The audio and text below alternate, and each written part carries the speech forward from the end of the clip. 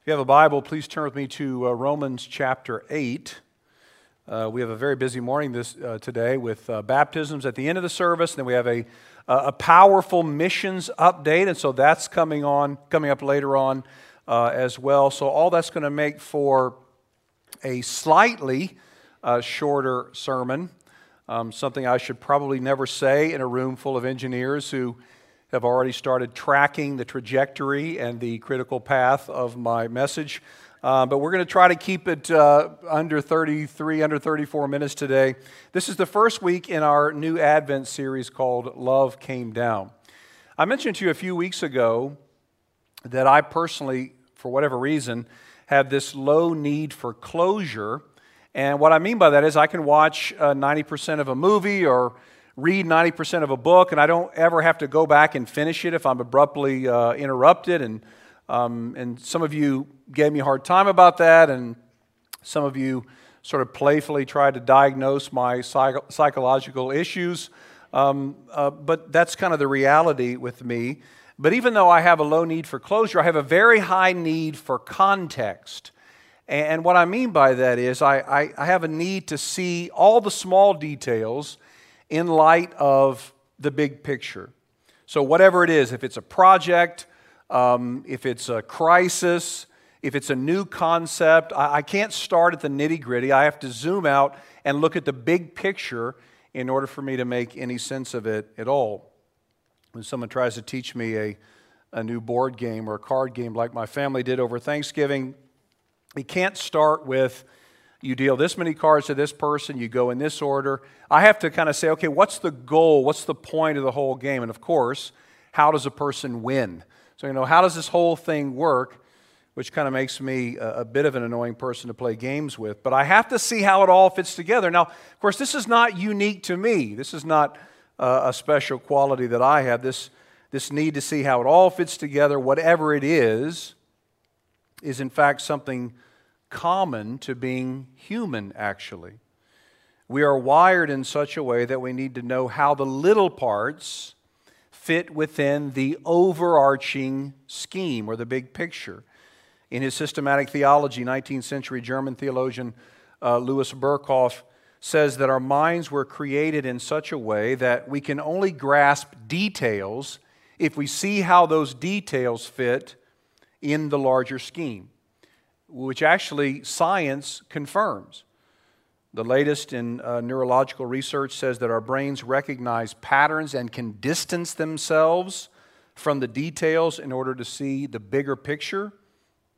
It's pretty fascinating. It's why when two people start dating, or even when they just start liking each other, they immediately go down the road of where will this end up? How will this ultimately end? And so they will have pretty soon, early in the relationship, that DTR moment, that define the relationship moment, because they want to know, how is this going to work out in the long run? We are created with a need to see how things fit together. Now, what does that have to do with Christmas? What does that have to do with Advent? Well, our approach to Advent at Capshaw is to look at the Christmas event, the birth of Jesus, from a big picture standpoint. What does Jesus' birth have to do with the rest of world history? What does Jesus' birth have to do with the rest of the Bible? And how does the big story give us, ourselves, meaning and purpose and mission in our own lives? It would be easy to think, as I've mentioned before, that the first two-thirds of the Bible has nothing to do with Christmas, and then you get to Matthew, you get to the New Testament, you start reading Matthew's account, and that's kind of when the whole thing about Christmas begins. But that's actually not true. This thread, the Christmas event, is a thread of promise that runs throughout the Scriptures, beginning all the way at the first pages of the Bible. So we're going to look at the birth narrative over the next few weeks in this Advent series, but we're going to look at it again in the context of the big picture of the whole story. So here's how the series will unfold. This morning, we're looking at creation and chaos from Romans chapter 8, which we'll get to in just a moment. Next week, the promise of a coming one from Isaiah 7. On the 19th, we'll actually look at the birth of Jesus, so we'll be in the birth narrative. And then on the 26th, the visitation, so what happens after Jesus is born, and what can we learn from that? But this morning, creation and chaos, as we try to establish a framework for this incredible incarnation, the birth of Jesus. Look with me at Romans chapter 8. We're going to cover verses 18 through 25. Let me begin, though, just by reading verse 18. Paul says this, "For I consider that the sufferings of this present time are not worth comparing with the glory that is to be revealed to us." So I want to pause there because we're sort of parachuting into the middle of this chapter. Romans 8 is this monumental chapter in the Bible. Some people would call it and regard it as the greatest chapter in the whole Bible, and for good reason. We have this incredible, really unmatched expression of the Trinitarian love that God has for His own people. So it's just a beautiful chapter. And of course, we have the most direct description of God's providential dealings with humanity in Romans chapter 8. And we know that all things work together for good, for those who love God, for those who are called according to His purpose. I went to a restaurant recently for lunch, and my server, who I guess was probably 20-ish years old, I noticed on her wrist she had tattooed 8:28, which I'm assuming has to be a reference to God's sovereign grace, God's care for His own people and creation. So all of chapter 8 is so rich. And then hidden in kind of the middle of it, where we are this morning, is this section that captures the tension of living the Christian life. We live as those who have a foot in two worlds, you might say. We live in the already and the not yet. We live as those who look around and we see that God's kingdom has crashed into the world. We see that God is bringing people to saving faith, and He's reconciling relationships, and He's restoring entire families and communities. But we also look around and we see pain and hurt and frustration and unreconciled relationships. And we see, so we're living in these two worlds. We see the evidence of God's kingdom all around us, and yet we also see the evidence of brokenness, living in a world that's not yet restored. And in verse 18 that I just read, Paul acknowledges the pain and suffering of living in this broken world, but then he says all that suffering, and keep in mind, this was somebody, we just finished up a 6-month-long series of the book of Acts. This is someone who knows what it's like to suffer. This is not theoretical stuff. Paul understands suffering at an experiential level, and he says all that suffering doesn't even compare to the glory in store for believers. Now, how could Paul say that, especially a guy who'd been through so much? And furthermore, how can we have such a mindset as we look out and we see the brokenness of our world? Well, Paul knew something of the glory that was in store for the believer. Here's our first point this morning as we set the broader stage for the birth of Jesus. As bad as things may be now, our worst trials are nothing when compared to the glory in store for those in Christ. Now, if I left off the last phrase in that point, and I just said that our worst trials are nothing, that would be bad theology, it would be discouraging, and frankly, it would be pastoral malpractice. Suffering is real. Many of you are in the middle right now of some very painful suffering. And so we don't do anybody any favors when we minimize our own suffering or we diminish the suffering of other people. Paul's not doing that, and I'm not doing that by my first point either. The last part of it is critical. Our worst trials are nothing when compared to the glory that is in store for those in Christ.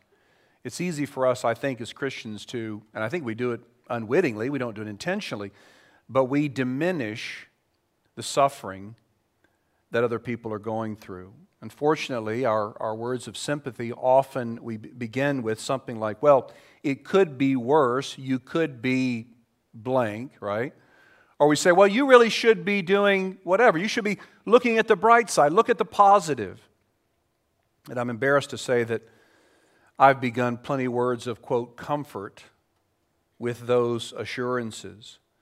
It's easy to see how those statements can actually increase the distance between us and those who are hurting. A woman's husband leaves her for another woman, making a mockery of the covenant they established with him before God. And we say to her, well, at least you still have your kids. But that's not really very helpful for a woman in the middle of such heartbreak. A man gets unfairly terminated from his job with no severance, and he sees his reputation go down the toilet, and we say to him, well, at least you still have your health. It's well-meaning, sure, but I'm not sure how helpful it is. I actually heard an older lady say this not long ago. This is a true story about a man who had undergone some horrific tragedy in his life, relationally, vocationally, physically, and she said, well, at least he still has his hair. Seriously, this is what she said. And I thought, that's the silver lining that you see there? Now, what am I supposed to think? But that's what she said to him. After all this stuff, she said, well, at least he still has his hair. You know, we throw in these statements, you know, at least, or you should, or whatever, and when we do so, we're minimizing someone else's suffering. That's not what Paul's doing here. He's not minimizing suffering. He's magnifying the glory in store for the believer. As we sang together at the start of this service, glory awaits for all God's redeemed. Now you say, well, wait a second, but doesn't verse 18 say that none of this suffering is to be compared to the glory revealed to us? It does, but that Greek preposition too could be translated a variety of ways. And I love what one world-class scholar, Thomas Schreiner, says. He says the idea is that the glory apprehends us and is bestowed upon us. So for the Christian, there is a future glory that will apprehend us and be bestowed upon us that will completely surpass anything that we have ever experienced in this life. We're talking about a shalom. We're talking about a total peace, a complete wellness that, again, will surpass anything we have ever experienced to date. Now think for a second about the happiest moments in your life. What comes to mind? The day you graduated from high school, maybe, and that just the sense of freedom, and maybe the day you graduated from college and the sense of accomplishment. Maybe the day you got married. The moment you were handed the keys to your first car and you just felt like the whole world was yours. The day you welcomed your first child into the world, into your home. The day you moved your last child out of your home. What do you think about? What's the happiest? I heard two dads at a basketball game recently saying that to one another, the day my son moves out of my house, my wife and I, we're going to party like it's 1999. They were so excited, and I just looked at them with a very judgmental, this is years ago, with a judgmental spirit until my kids became teenagers, and then it all sort of made sense to me. But what do you, when you think about the happiest day of your life, the happiest moments of your life, what is it that comes to mind for you? Well, the glory that is in store for you if you are in Christ is so much greater than that moment you're thinking of. Infinitely greater. It is a perfect happiness that will never end. Your greatest joy, bottled up and preserved for all eternity. Eternal bliss, the likes of which we can't even fathom, in the presence of God and His Son, where sin can no longer torment you, and sickness and death no longer threaten you, where there will be no jealousy, no envy, no self-doubt, where you will live forever on a new earth with a perfect, resurrected, glorified body, where you will never look at your body in the mirror and think, ugh, where you'll never have another fight with your kids or your coworker or somebody at church, where your only experience will always forever be total and complete joy. We think we have an idea what that's like, but as C.S. Lewis famously said, he compared our unawareness to the reality in store for us to a child who wants to go on making mud pies in a slum because he cannot imagine what is meant by the offer of a holiday at sea. If you are in Christ, you have something incredible, dare I say majestic, impossibly glorious, humanly speaking, in store for you. And as we sang together, it won't be long. It won't be long. And I think we need that encouragement because when we look around, we see the world is not so great right now. Look at verses 19 through 22.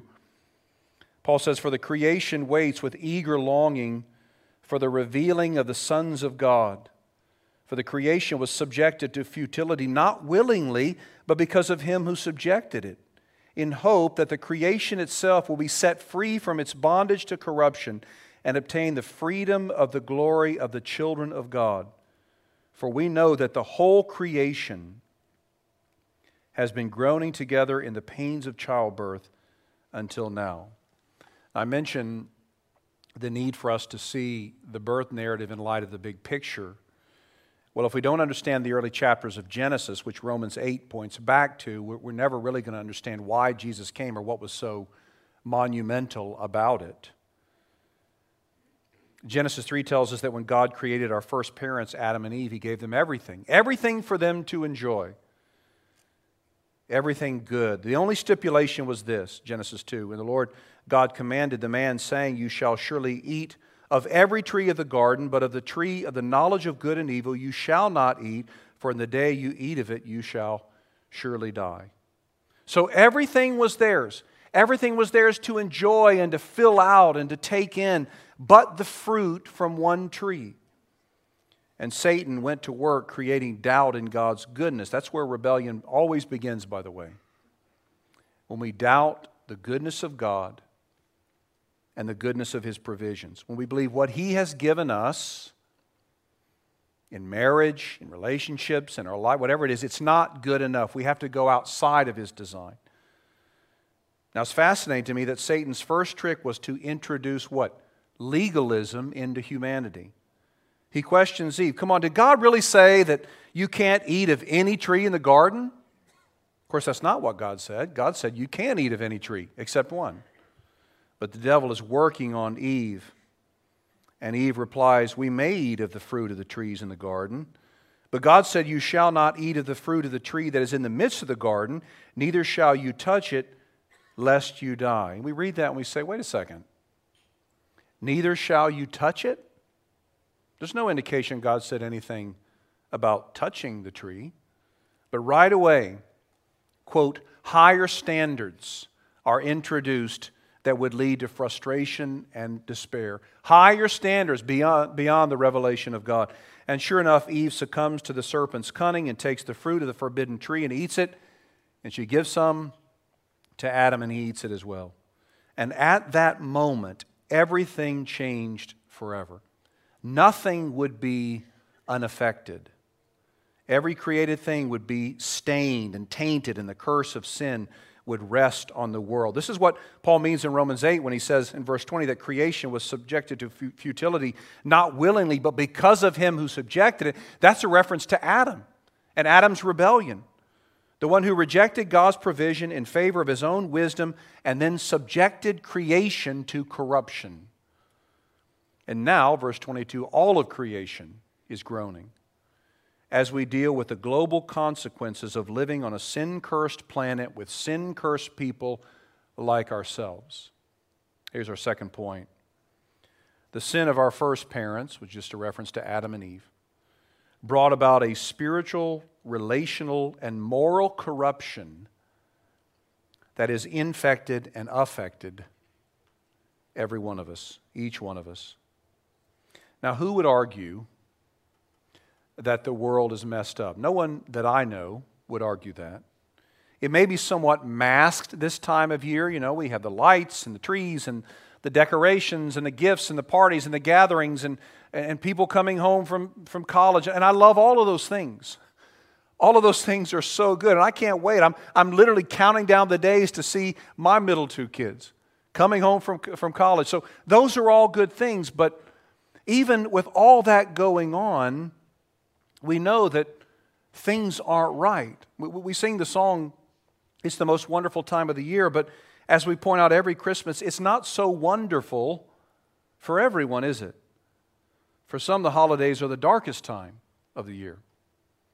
For some, and maybe this describes you, some have just recently lost a loved one in the past 10 months, 11 months.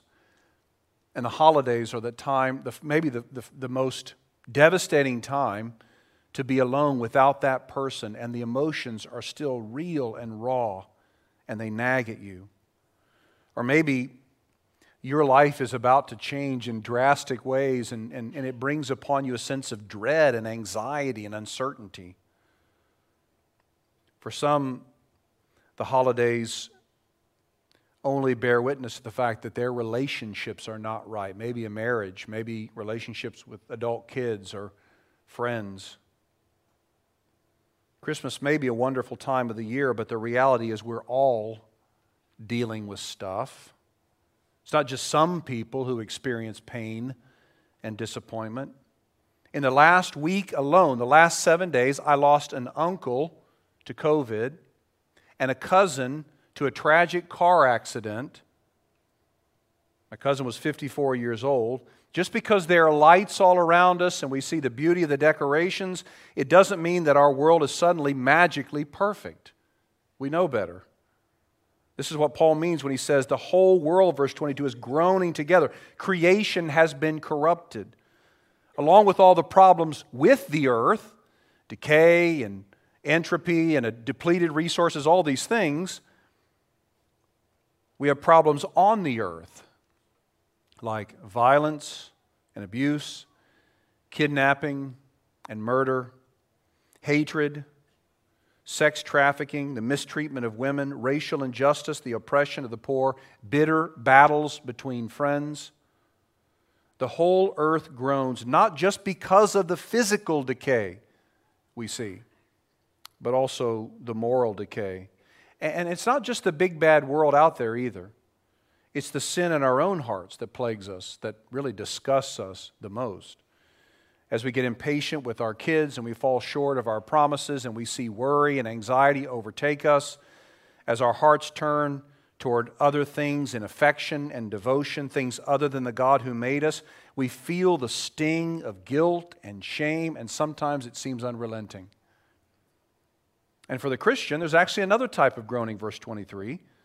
Paul says, we who have the first fruits of the Spirit groan inwardly as we await the adoption as sons, the redemption of our bodies. So there's a special type of groaning, we might say, for those who are believers, for those who have the Spirit, and that is we groan because we are apart from the physical presence of the Lord and we long to be with Him. We who have turned from our sins and trusted in Jesus, we're already sons and daughters, right? The rest of Romans 8 makes that clear. But we are, in a sense, apart from our Father. That is, we're not with Him. We're not in His presence, physical presence now. The adoption of sons that Paul talks about here is the redemption of our bodies. These new bodies that we're going to get that are perfect and without sin, glorified bodies that we enjoy in the presence of our Heavenly Father and our Lord Jesus forever. The great Philadelphia preacher Donald Gray Barnhouse writes, just as a newborn baby cries, so the newborn child of God groans because of his separation from the Lord and because he is not yet in the state for which he has been created.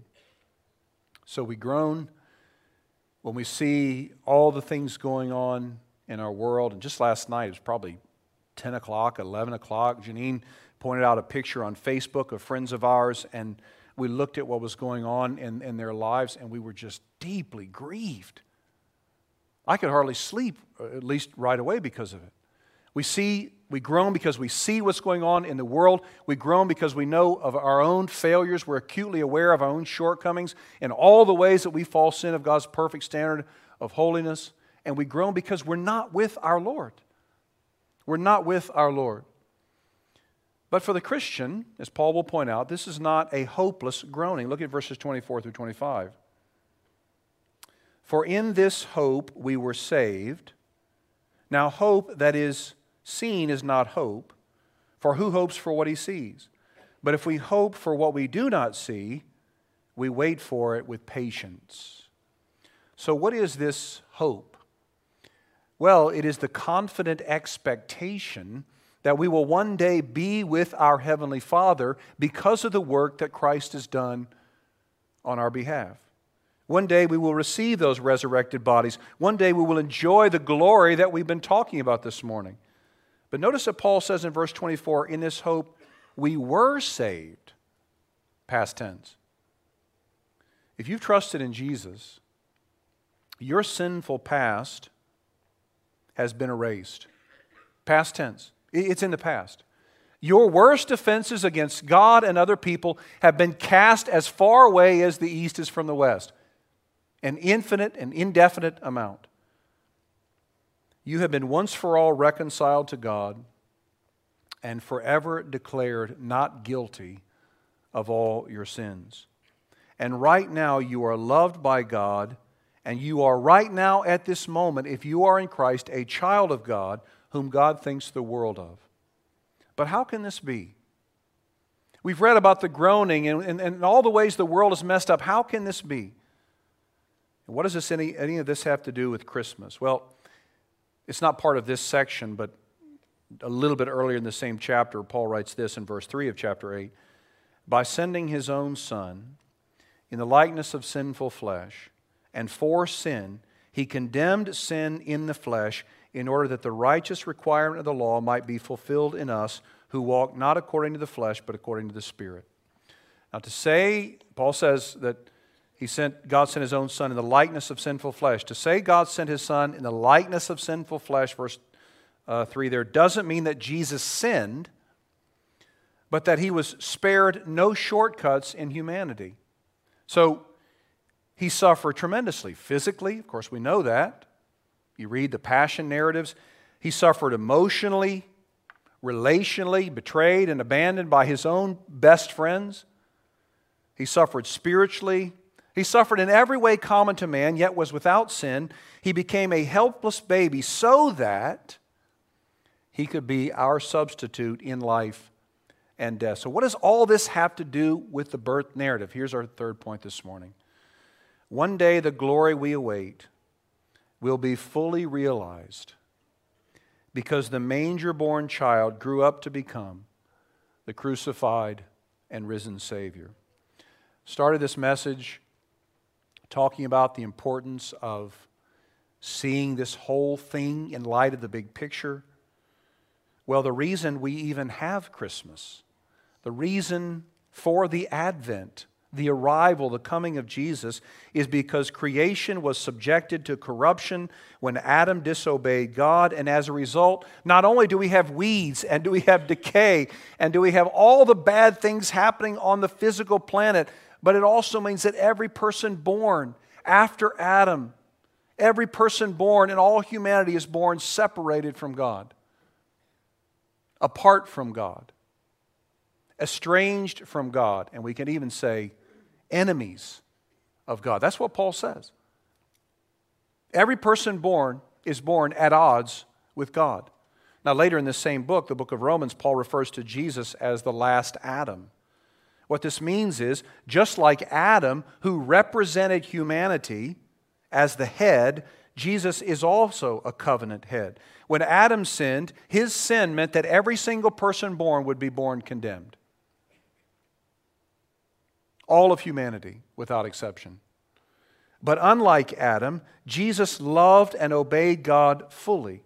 Jesus' representative obedience overcomes the disobedience of Adam and thereby provides salvation for all of those who are united to Christ by faith. See, Jesus didn't come to the earth just to give us a good example. He didn't come just to be a really good teacher, although He certainly was that. Jesus was born to live and to die, to suffer the wrath of God for our rebellion. That was His purpose in coming. And if we don't understand that, the corruption of the world, the need that the world had for a Savior, then just looking at Jesus in the manger is not really going to fully cut it. We're not going to make sense of it. Jesus was the suffering servant who endured all the pain of living in a sin-cursed world, though He Himself was without sin. But He didn't just suffer and die. He was raised again as the conquering King, providing irrefutable evidence that He truly accomplished our salvation. Our future resurrection promised in this passage is ours only because Christ was resurrected. I think I may have shared this with you before, but 10, 11 years ago after a Good Friday service, at the very end of it, and we spent the whole time focusing on the death of Jesus. But at the very end, I mentioned something about the hope that we have as believers, the hope in the resurrection. And I hadn't gotten done with that statement only a minute or two, and somebody stormed up to the front and said, at the Good Friday service, you're not supposed to mention the resurrection. You know, I had some smart aleck comments that I wanted to say, but I didn't say. The Holy Spirit was helpful in that. But I did say to him, according to whom? According to whom are you not supposed to mention the resurrection? He said, well, you're just supposed to focus on the death of Jesus. I said, well, here's the thing. We know the whole story. So why wouldn't we look at the death of Jesus in light of the big story?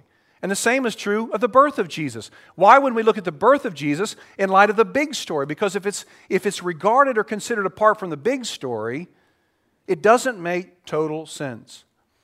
But when we look at it in light of this grand story of redemption, this meta-narrative, what we say, we see that God in His mercy and His kindness saw fit out of His good pleasure to send to a broken, sin-cursed, hopeless, and helpless world His only Son, who would live a perfect life, satisfying all the requirements of the law, but would die a brutal and cruel death, absorbing, taking on the wrath of God which we deserved. The birth must be considered in light of the death and the resurrection and the impending return of Jesus the Christ. If you're trusted in Jesus this morning, if you trusted in Him, you have a glory in store for you that is beyond your wildest dreams. And it won't be long until you receive that glory, at least in the grand scheme of things. Let that encourage your heart today in times of anxiety, in times of fear, in times of loneliness, in times of uncertainty. And you should know the benefits of your salvation are not only future. Even now, right now, Jesus is praying for you. He is interceding for you. Right now, the Holy Spirit is guiding you and preserving you and keeping you close to the Father. Right now, the Father loves you and is pleased with you in Christ and is working things out according to a plan that is for your good and His glory. And this is not because you've done anything to deserve it. It's not because I've done anything to deserve such grace. It's because the manger-born child grew up in perfect obedience to become the conquering King who died on the cross to bear the guilt and shame of our sin against a holy God. If you're here this morning and you've not trusted in Jesus, and maybe you've called yourself a Christian for years, decades even, but you've never really come to the end of your own rope. You've never really come to the place where you despise and despair of your own sin. You've never really put your faith and trust in Jesus. I have to be so honest with you today as to say this morning, if that describes you, you stand right now condemned by God, under the wrath of a holy God. Doesn't matter how good you think you've been. It doesn't matter if you're better than your neighbor. You may very well be. It doesn't matter. You haven't been good enough because what God demands is perfection.